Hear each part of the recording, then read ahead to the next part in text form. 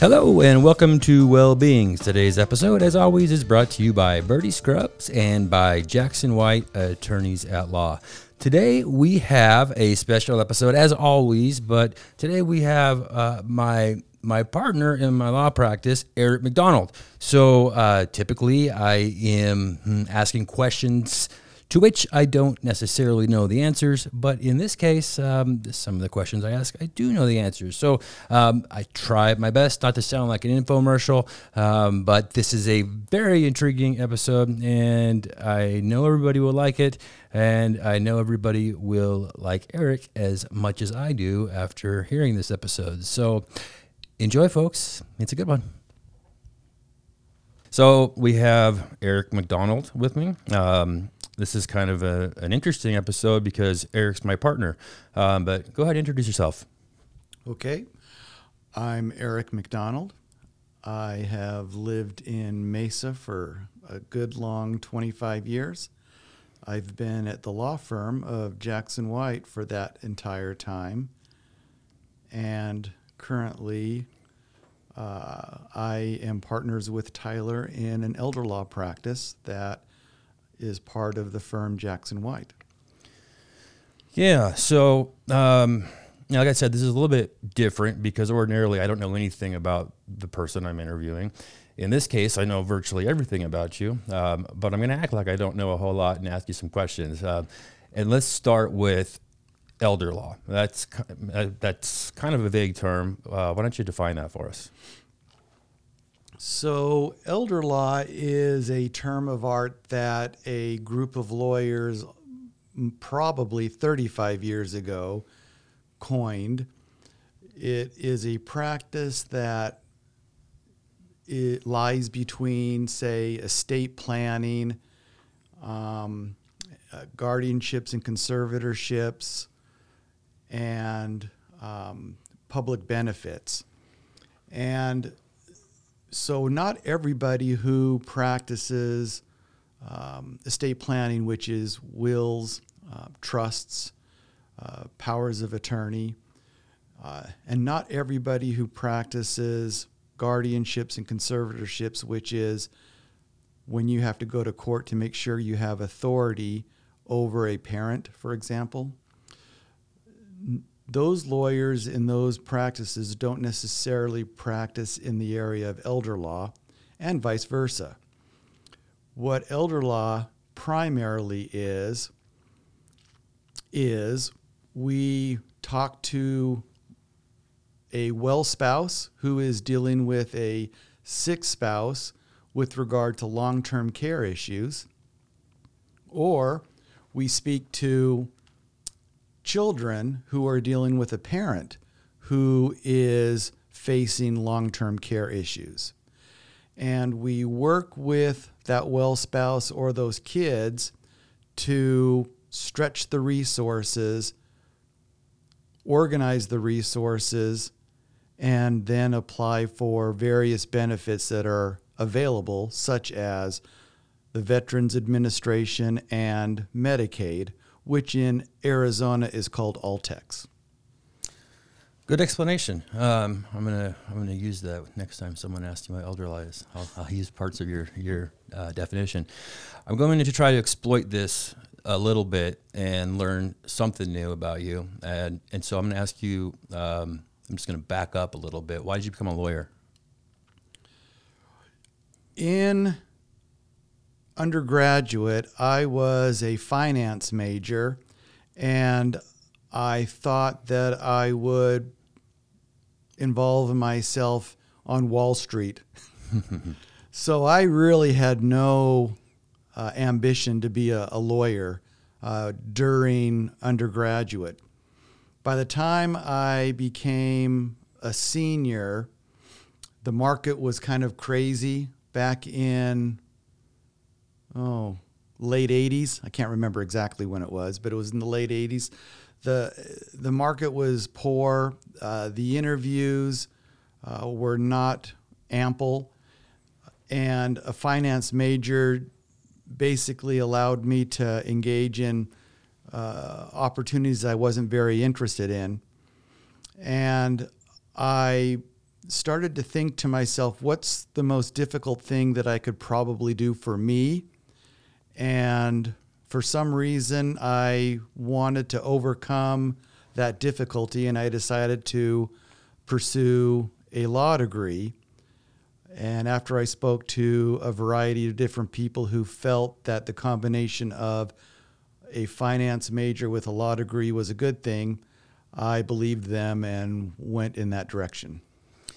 And when you went to law school, did you foresee yourself doing what you're doing now? Is this what a lawyer looked like in your mind? By no means. When I went to law school, I again wanted to engage in mergers and acquisitions. Or at some point in time, I became interested in environmental law, so I thought I might pursue that avenue. I do know that our law school had a clinic, and they advised people who didn't have very much money or were indigent. And one of the areas that they practiced was elder law. So I had heard about it, but it wasn't the highfalutin area that I thought I was going to jump into while I went to law school. No. Yeah, my first case here at Jackson White brought me to Washington, D.C., to the Supreme Court of the United States. And so that's kind of what I thought a lawyer was. And here I am now doing something quite different. And that was an interesting area for you. I remember when our firm was doing that, and you were kind of the lead in that with regard to the research and the gathering of the evidence. And that was very interesting. But yeah, that's very different than what we do now as elder law attorneys. It is. Would you say that being an elder law attorney, what keeps you here? Why is it fulfilling? I would say, so when I first started my law practice, I came to Jackson White right out of the Court of Appeals. I clerked with them for about a year and a half. And I began in an area of torts, which is personal injury and insurance defense. And I worked with my partner, Richard White, which is Tyler's father, and we practiced in that particular area. And that was real lawyering. As opposed to the fake lawyering we do now? Yeah, as opposed to because some people don't think that elder law really is a practice. Are real lawyers. But, so there I learned about trial work. I engaged in depositions and trials and arbitrations and that. But at that point in time, I just remember that nobody was ever happy. The plaintiffs, the clients who were plaintiffs weren't very happy, because they were injured and maybe they weren't receiving the type of rewards or awards that they felt they were entitled to. On the defendant action, the insurance companies were difficult to work with, and you're always trying to demonstrate that the plaintiff is a liar, in a sense. And so it was very unsatisfying to me. On the other hand, once we began this practice of elder law, you start working with families who are in a crisis. And I would probably say that 95% of our clients really like us. Once in a while, there's no chemistry or there's difficulty with a child. But I would say for the most part, our clients are always happy with what we do and what the result is. And that makes this practice very satisfying. So that's why I stay. Yeah.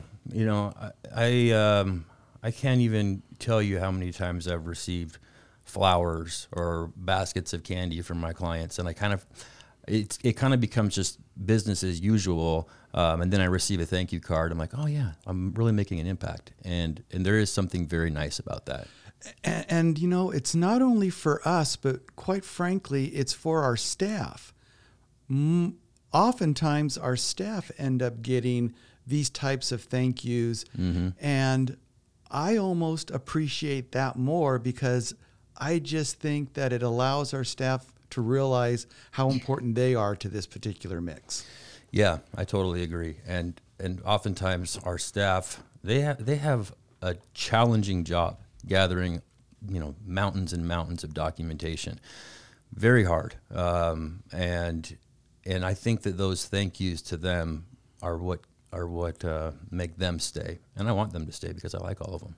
But I almost appreciate those thank yous to them more than I appreciate it to me because I've been here a long time. I've received my fair share, and I appreciate my staff, particularly the staff that we have today,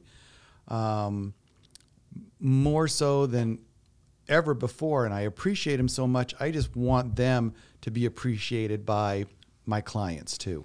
Absolutely. Yeah, we have a phenomenal team right now. It's definitely the best I've ever seen it. So you kind of talked about this in a broad sense, but I want to talk about what a typical case looks like and why somebody would retain you. And maybe the contrast here is if you have an example that comes to mind of somebody that you consulted with and you told them what we could do, and then they decided, hey, this is just filing a piece of paper. I can do this. And then they go out and do it on their own and then come back and say, never mind, I need your help. So maybe if you have that example. I actually have a perfect example right now. Back in 2019, let's say, I'm just going to pick that date, a client came to our office and had a consultation, and they had a chunk of money, and I believe they visited with my partner, Richard White, and Richard White told them what we could possibly do for them. We always have to be careful as lawyers because we're not allowed to guarantee anything, but we've been doing this for 25 years, and so we pretty much know how a lot of cases will go as long as we're not surprised. But in any event, this particular client had a mom that was living with her, and she just felt that that paying a legal fee would be too much and that Altex couldn't be that difficult to deal with, and so she would do it on her own. And what she ended up doing was flat out, she had a mom living at home. Her mom was getting worse and worse and worse, and she flat out transferred a bunch of money, probably over $100,000+. And Altex doesn't appreciate penalties, doesn't appreciate transfers of money from parents to kids. And when that happens, they create penalties. Can we just back up one step and define what Altex is first? Okay, Altex is the Arizona Medicaid program that helps pay for long-term care for people who qualify.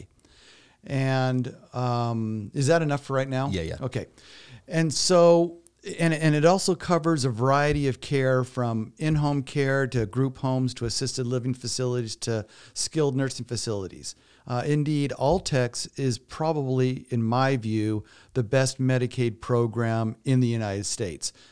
Doesn't mean that they're not difficult to deal with. I just think that Arizona does a pretty good job running that particular program. In any event, so this lady disregarded everything we said. She kind of transferred money on her own, thinking that she was spending it down.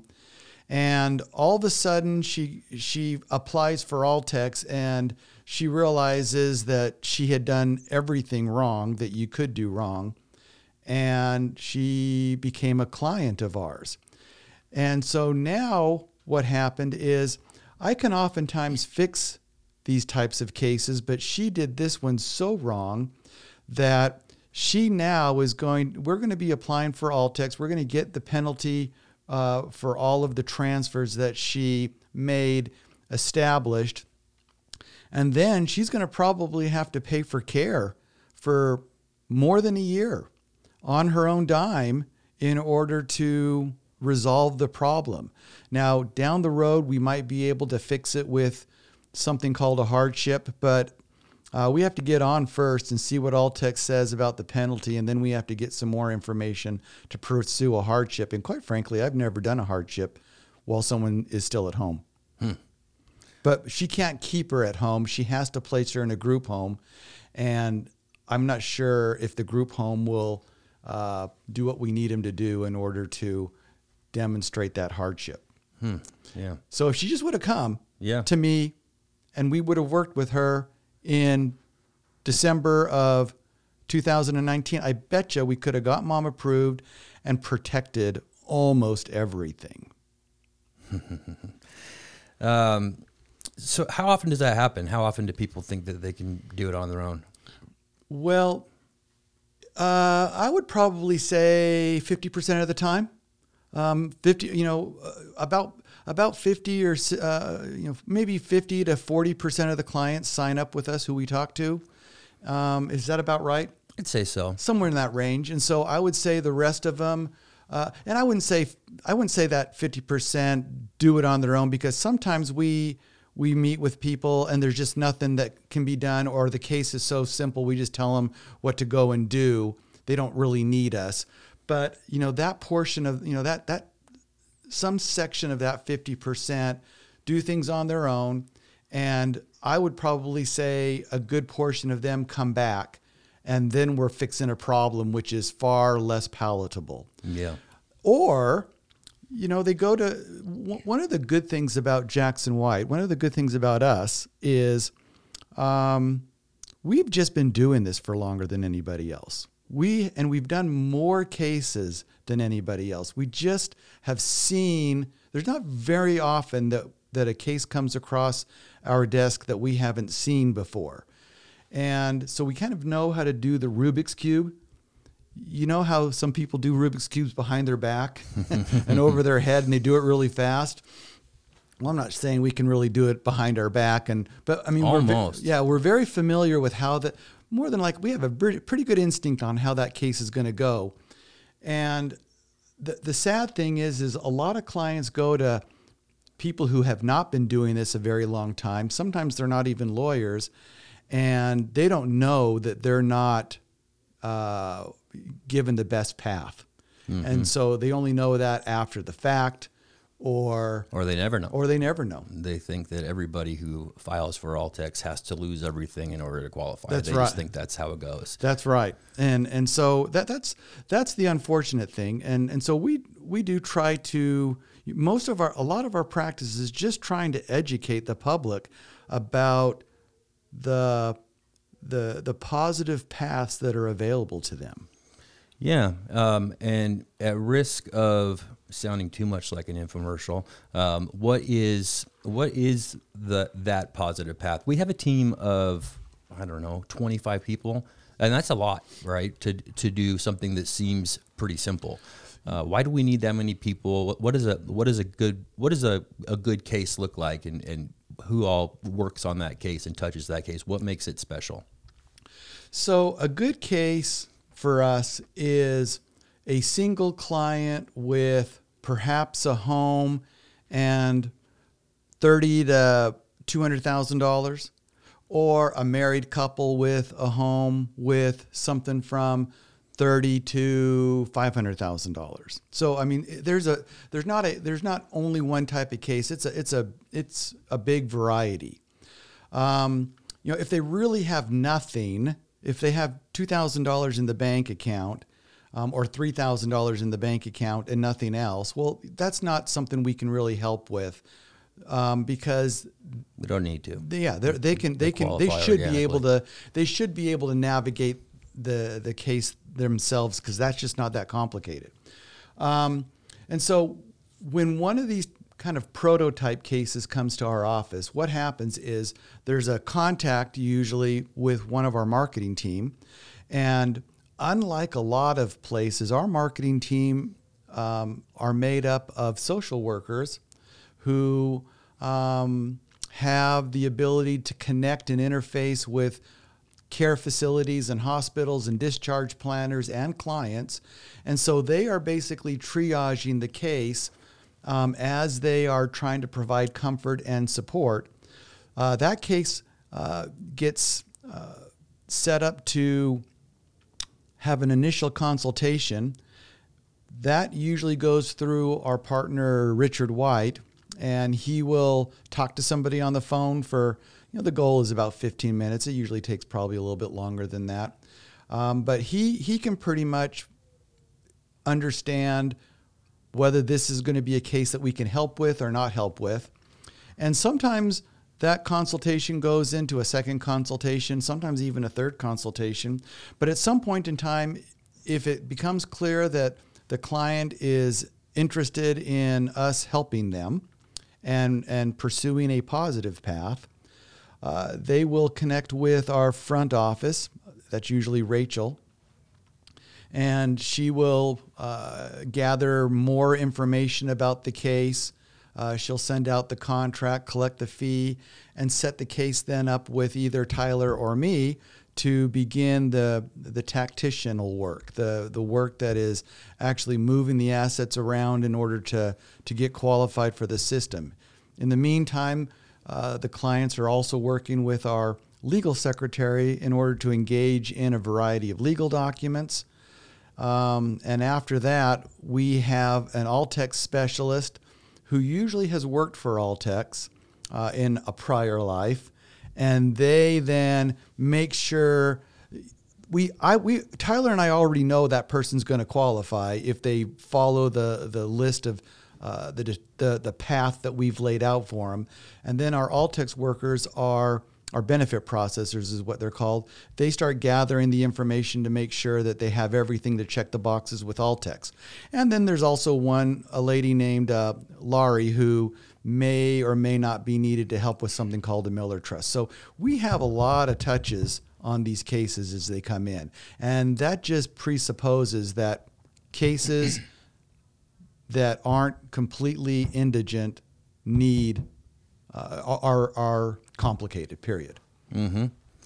Perfect. And the ultimate outcome, and when they follow this good path, as you say, the primary objective is to help our client get the care that they need, and the secondary objective is to help the spouse or the family, the estate, to preserve as many assets as are possible under the Altex guidelines. Yeah, and that happens best with a well spouse for the most part.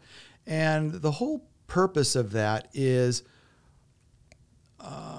we just don't want our well spouses finally getting the care they need for their loved one and then selling pencils on the street by the time he or she passes away, the sick spouse passes away.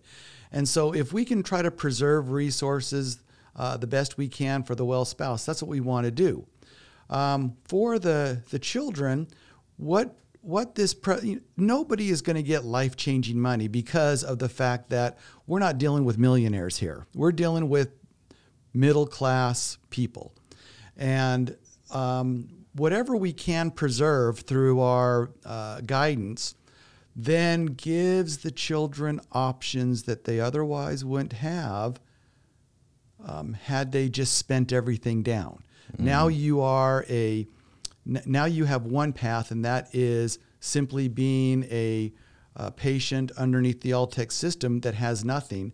Whereas if we have some resources set aside, it allows kids to help other kids if those are needed, get mom or dad a private room, make sure that they have the right, the burial celebration that they want. It just gives them options that they otherwise wouldn't have. That's how I've always looked at it. Yeah, that's a good way of putting it. Is one thing for people to understand is once you're on Altex, you really don't have a lot of disposable income. Maybe $100 a month is all you're entitled to. That's it. And so if you need anything, you need a new chair for your room if you're in a group home. You need some new clothes. You know, you really can't afford to get those things unless you have something set aside. So we can save a little bit, enough to get clothes and chairs and stuff like that, stuff that they need. Yeah. And it really depends on the circumstances. You know, if there are disabled kids, we can protect the resources from them. And the whole purpose behind that is the state wants to make sure that we don't have two people going through the same particular situation. And so, but it's you know, it's tricky. And in order to make sure that we find that positive path, there's a lot of decision trees that have to be gone through in order to get there. Yeah. Yeah. And I want to switch gears in a second, but I want to circle back to one of the things you said. I can remember my first case, or, you know, my first 100 cases, maybe spending like 50 hours on a case. Yeah. And now, I mean, it's not that I don't pay attention to them, but, you know, it's a lot less time. You know, it's intuitive. I know how to do this, like I know how to put on my clothes. And that's what I mean by the Rubik's Cube. You can teach somebody how to do a Rubik's Cube, but it takes a lot of time. And even if you have the instructions in front of you, you start doing it, and inevitably people mess up. One little turn and it messes up the whole puzzle, and you have to start all over again.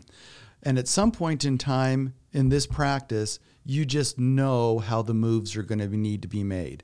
And if for some reason they come back with another issue that changes it, you know how to start moving it from there. Mm-hmm. That's what that's what the depth of this practice is. That's why, you know, being in this practice for about 25 years has been valuable. Mm-hmm. Yeah, it's been very valuable. And you, in fact, taught me to put the Rubik's Cube together. So, and you know what? Let me. Tyler's special because I have tried to teach other people in my law firm how to do this, and it didn't happen. I'm pretty confident that I could teach. I could give classes on how to do this, and most people wouldn't learn how to do it. And Tyler picked it up quite well, and I would say that you know everything that I know. Well, thank you for giving me that prop information. Yeah, that prop, and for teaching me. I mean, you were and are my mentor. So thank you. And I do think it takes kind of a wonky kind of a mind to get it. I know that I'm not. I know that I'm special. I know that I have a different way of thinking. Yeah, we're nerds. You know, you do have to kind of be a nerd in order to be in this particular area. Yeah. Proudly. So we talked about how this will help folks out there, the middle-class folks that come to us. A lot of our listeners, though, are healthcare professionals and work in skilled nursing facilities in particular. Why would it be advantageous for folks who work in skilled nursing facilities to know about us and to utilize us? Inevitably, everybody runs out of money. Inevitably, everybody left on their own goes through the Altex process wrong. And what that ends up doing with skilled facilities, group homes, and assisted living facilities is it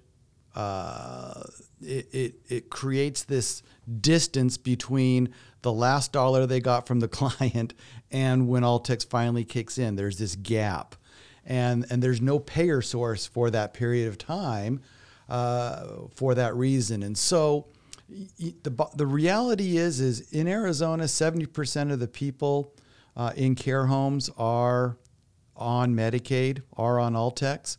And so very few facilities are non-Altex facilities, and they may try it for a little while, but most people come back because the reality is with Altex, there is a guaranteed payer source, and that's what keeps our care homes surviving. Yeah. So what happens? What's the concept of bad debt? What happens when skilled nursing facilities fail to either use us or get their clients on Altex? What's the danger of this gap? Well, a care home has a certain number of rooms, and they're supposed to be generating income in each of those rooms. And when one of those rooms is either empty or is not paying, which is even worse, now the care facility has to take care of that person, but they're not getting paid in the meantime. And so everybody can usually handle a little bit of that, but it makes that uncomfortable. It makes it frustrating. It leaves, it potentially makes it so that you have to let people go or close down. It just, nobody wants to have people taken care of. No one wants to work for free. That's the bottom line. None of us have the capability to work for free. Maybe Bill Gates does, but most of us just don't have that luxury of being able to work for free. Us as lawyers don't, and I know skilled nursing facilities don't either.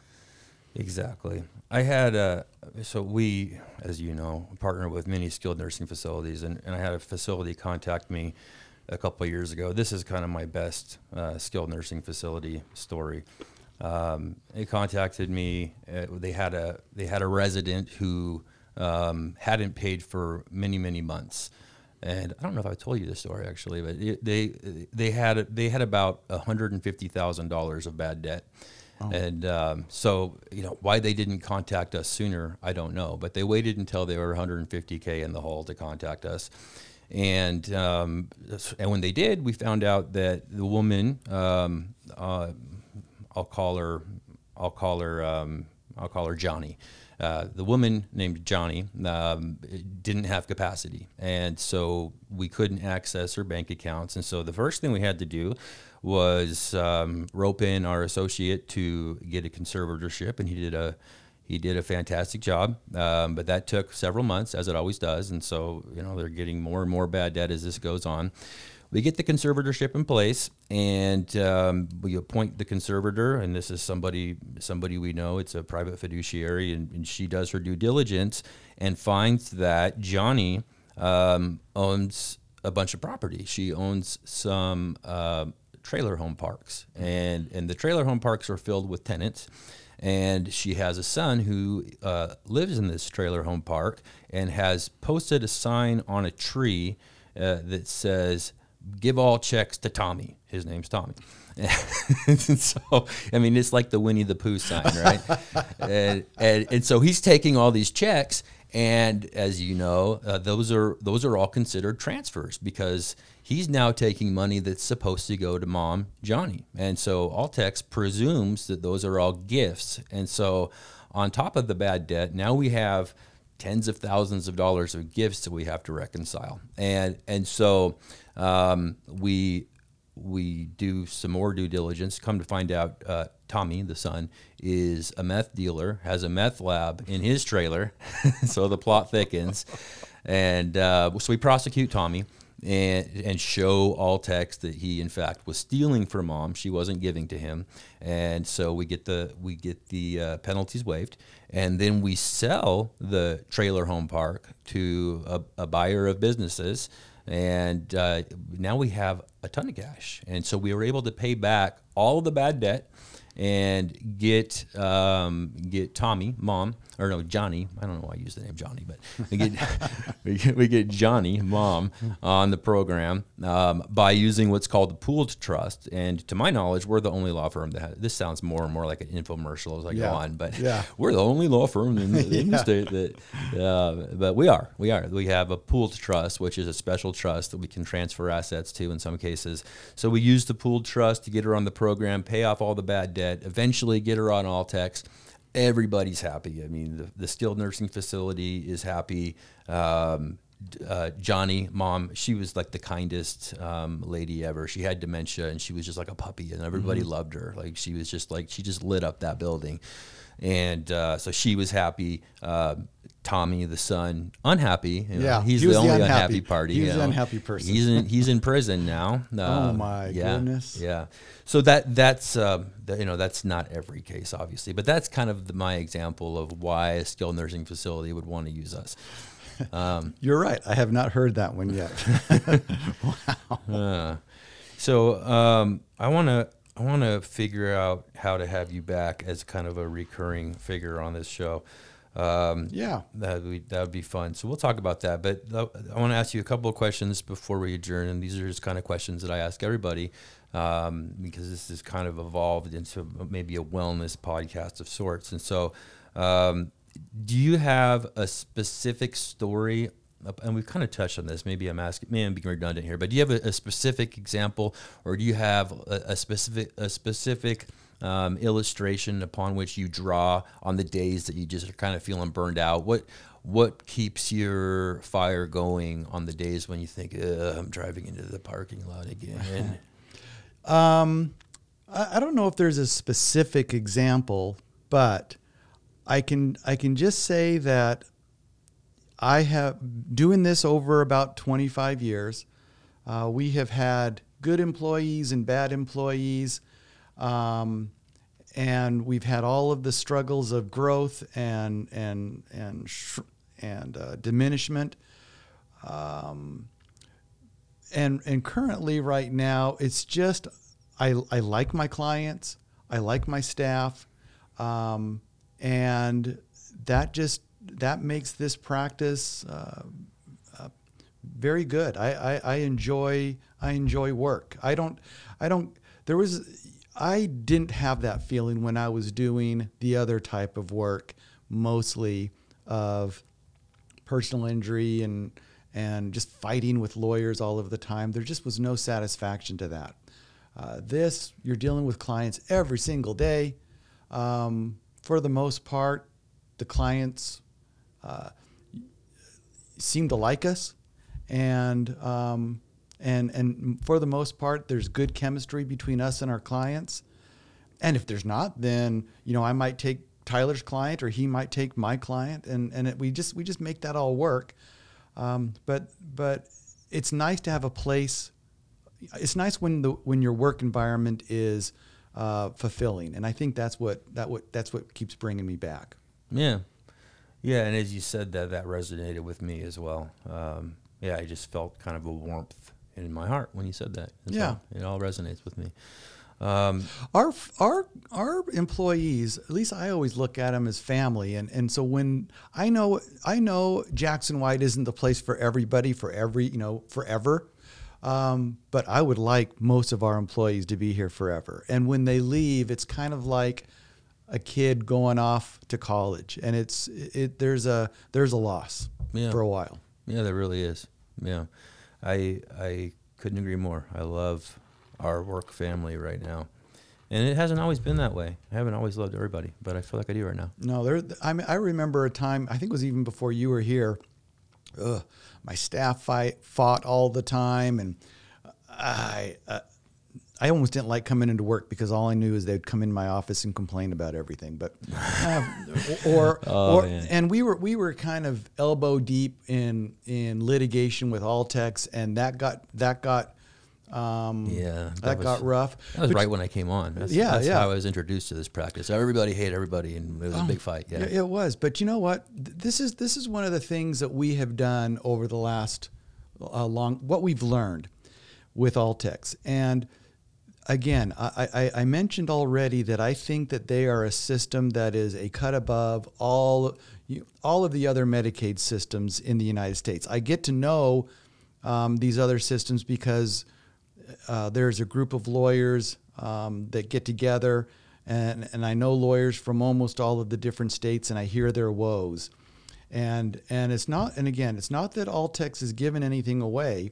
It's just there's a lot of logic behind Altex and how they do things. When lawyers treat the Medicaid office as adversaries, that's what they're going to get in return. And I think that we have developed pretty good relationships with those at Altex. I respect them. I respect what they do. I think that the lawyers over there are great lawyers. I think that the workers over there, either they're new and they're starting and so they have lots of potential, or they've been around and sometimes we disagree, but I respect what they do because I think we both have the same goal in the end, which is taking care of people in this setting. But I think that perspective makes our association with Altex better. Absolutely. Absolutely. Yeah, I do recall my introduction to this practice, and it was it was federal court. Yeah, we were there was a civil rights case that we brought, and we just didn't think Altex was doing things right. But again, we kind of got into a lot of it was with the employees that we had at the time, and there was just not good chemistry, and we were fighting with Altex. Altex knows that we will take a case when we need to, but it always is, in my view, respecting those lawyers as ladies and gentlemen of the court, and it's just not the same adversarial approach that I used to experience in the tort field. Yeah. And to your other point with staffing, I can remember being a young lawyer, not knowing anything about anything, and then spending like half of my day as a mediator with the employees. So one would come in, the other would come in, then I bring them both in. I'm like, is this what my job? Is this what I'm going to do with my job? Yeah, and it was hard. And that's going to happen in a lot of different fields, but for some reason things are pretty good right now. Yeah. Yep, count our blessings, because hopefully it'll stay this way forever. So this is another question that I try to ask everybody. You've illustrated that our profession is one of, for the most part, giving. We're trying to help, but you can't give away what you don't have. And I know this from my experience. When I'm not fit, when I'm not mentally, emotionally, when I'm not fit, I have very little to give away. So I have to do certain things to make sure my cup is full, so I can give to my clients, my employees, you, etc. What do you do to keep your cup full?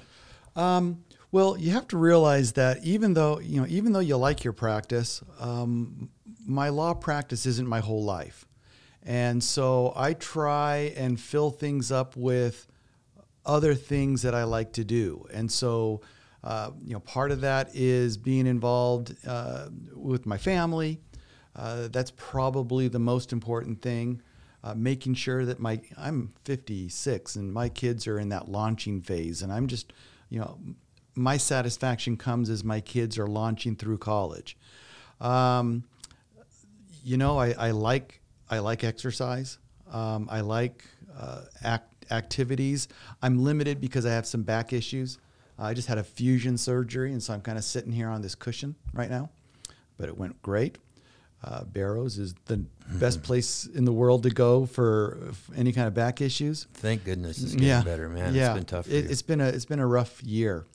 And then, I have a religious community that I kind of involve myself with. It's kind of a micro, it's not really a macro involvement, but that's important to me too. In fact, a lot of people in that community do different things. The thing that I've found that I like to do is I find out who's been sick with COVID, that's how it began, or who has a broken leg or is sick or something happened with their grandchild. And I text them. I find out I eventually find out what kind of candy bar they like, and I drop off a candy bar. And it is amazing how happy people are to get their favorite candy bar. It's just something that I have been doing for basically the last year. You've told me that. This is the third time you've told me that. And the first couple of times you told me that, I thought you were just kind of speaking euphemistically. I thought, like you were saying, I just gave candy bars to people when they're sick. I thought that was kind of just like, you did it if it was convenient. But now I'm understanding that it's an intentional practice. And that's super cool. So I keep I don't know everybody who is going through a problem, but Liz and my wife and I are kind of situated in kind of the center of a lot of different circles that kind of a Venn diagram, and so we hear of troubles that people have, and I constantly ask various people who I think might be in the know about that too, and when I find that out, I may not know them perfectly, but I kind of am an acquaintance, or maybe I'm a really good friend, but I like to text them. I like to ask them how they're doing, tell them, I'm sorry that they're going through that, maybe empathize with them about some of the things that I've been going through. And then I drop off that candy bar, and boy, they are happy about it. It's just so interesting and what's the most interesting thing about it is when I first decided to do this, I thought everybody would like Snickers, Twix, peanut butter cup, or M&Ms. And I stocked up on that. And then I started realizing some people women like dark chocolate. And one person wanted a mint Twix, and one person wanted a Mr. Good bar. And so I cater to that, and I'll just go and pick that up. And again, it just shows me how interesting people are, how diverse people are. Wow. And anyway, I have really enjoyed. I keep getting asked if I want to do something different in my religious circle. I say no. This is what I do, and wow. and everybody just kind of chuckles at it. But it is something that I really like doing. Have you noticed any trends in terms of candy bars and personality traits? Not really. I'm just surprised at how different everybody's taste is. I thought, you kind of everybody thinks that everybody thinks in a monolithic way. Oftentimes, you think everybody's like you, and it's just not that way. We learned that this last year with politics and with how people react to COVID and masks and vaccines, and everybody is different. And I've just kind of learned to give people space, realize people are different. And this whole candy bar thing is just something that's been demonstrated to be consistent with that. That is, can I steal that from you? Oh yeah, absolutely. That is super cool. And the differences you see in candy bars is just a microcosm of the differences that we see with people. Yeah. And what I like about that practice is you're giving them what they want. So oftentimes I like this really expensive ice cream, and it's dumb that it's this expensive, but it is better than other ice creams. It is just definitionally better. It's just a better ice cream. But I assume that everybody thinks like I do, and I assume they'll appreciate it like I do. So if I give a gift, sometimes I will get my ice cream and give it to people, and they don't appreciate it like I do because they're different than I am. So what I like about what you're doing is you're actually taking the time to find out what they want and not imposing what you want on them. Yeah, like my sister says, oh, you can go to Costco and buy all these candy bars for cheaper. And that's just not what the purpose is. I don't want to give them what I like. I want to specifically find out what they want. And sometimes it takes a little while. Oh, I don't eat candy. Sometimes you do. Everybody eats candy once in a while. And it's again, some people want the M&M version of peanut butter M&Ms. Mm-hmm. I mean, there's just been so many different things that I never would have thought about. But anyway, it's super cool. It is awesome. I am going to. I'm going to say I'm going to steal that. I hope I really do. I really like that practice. That sounds awesome. And that is a great place to end. I think we've kind of touched on everything. So I hope to have you back. Hey, thank you. Thank you. Bye.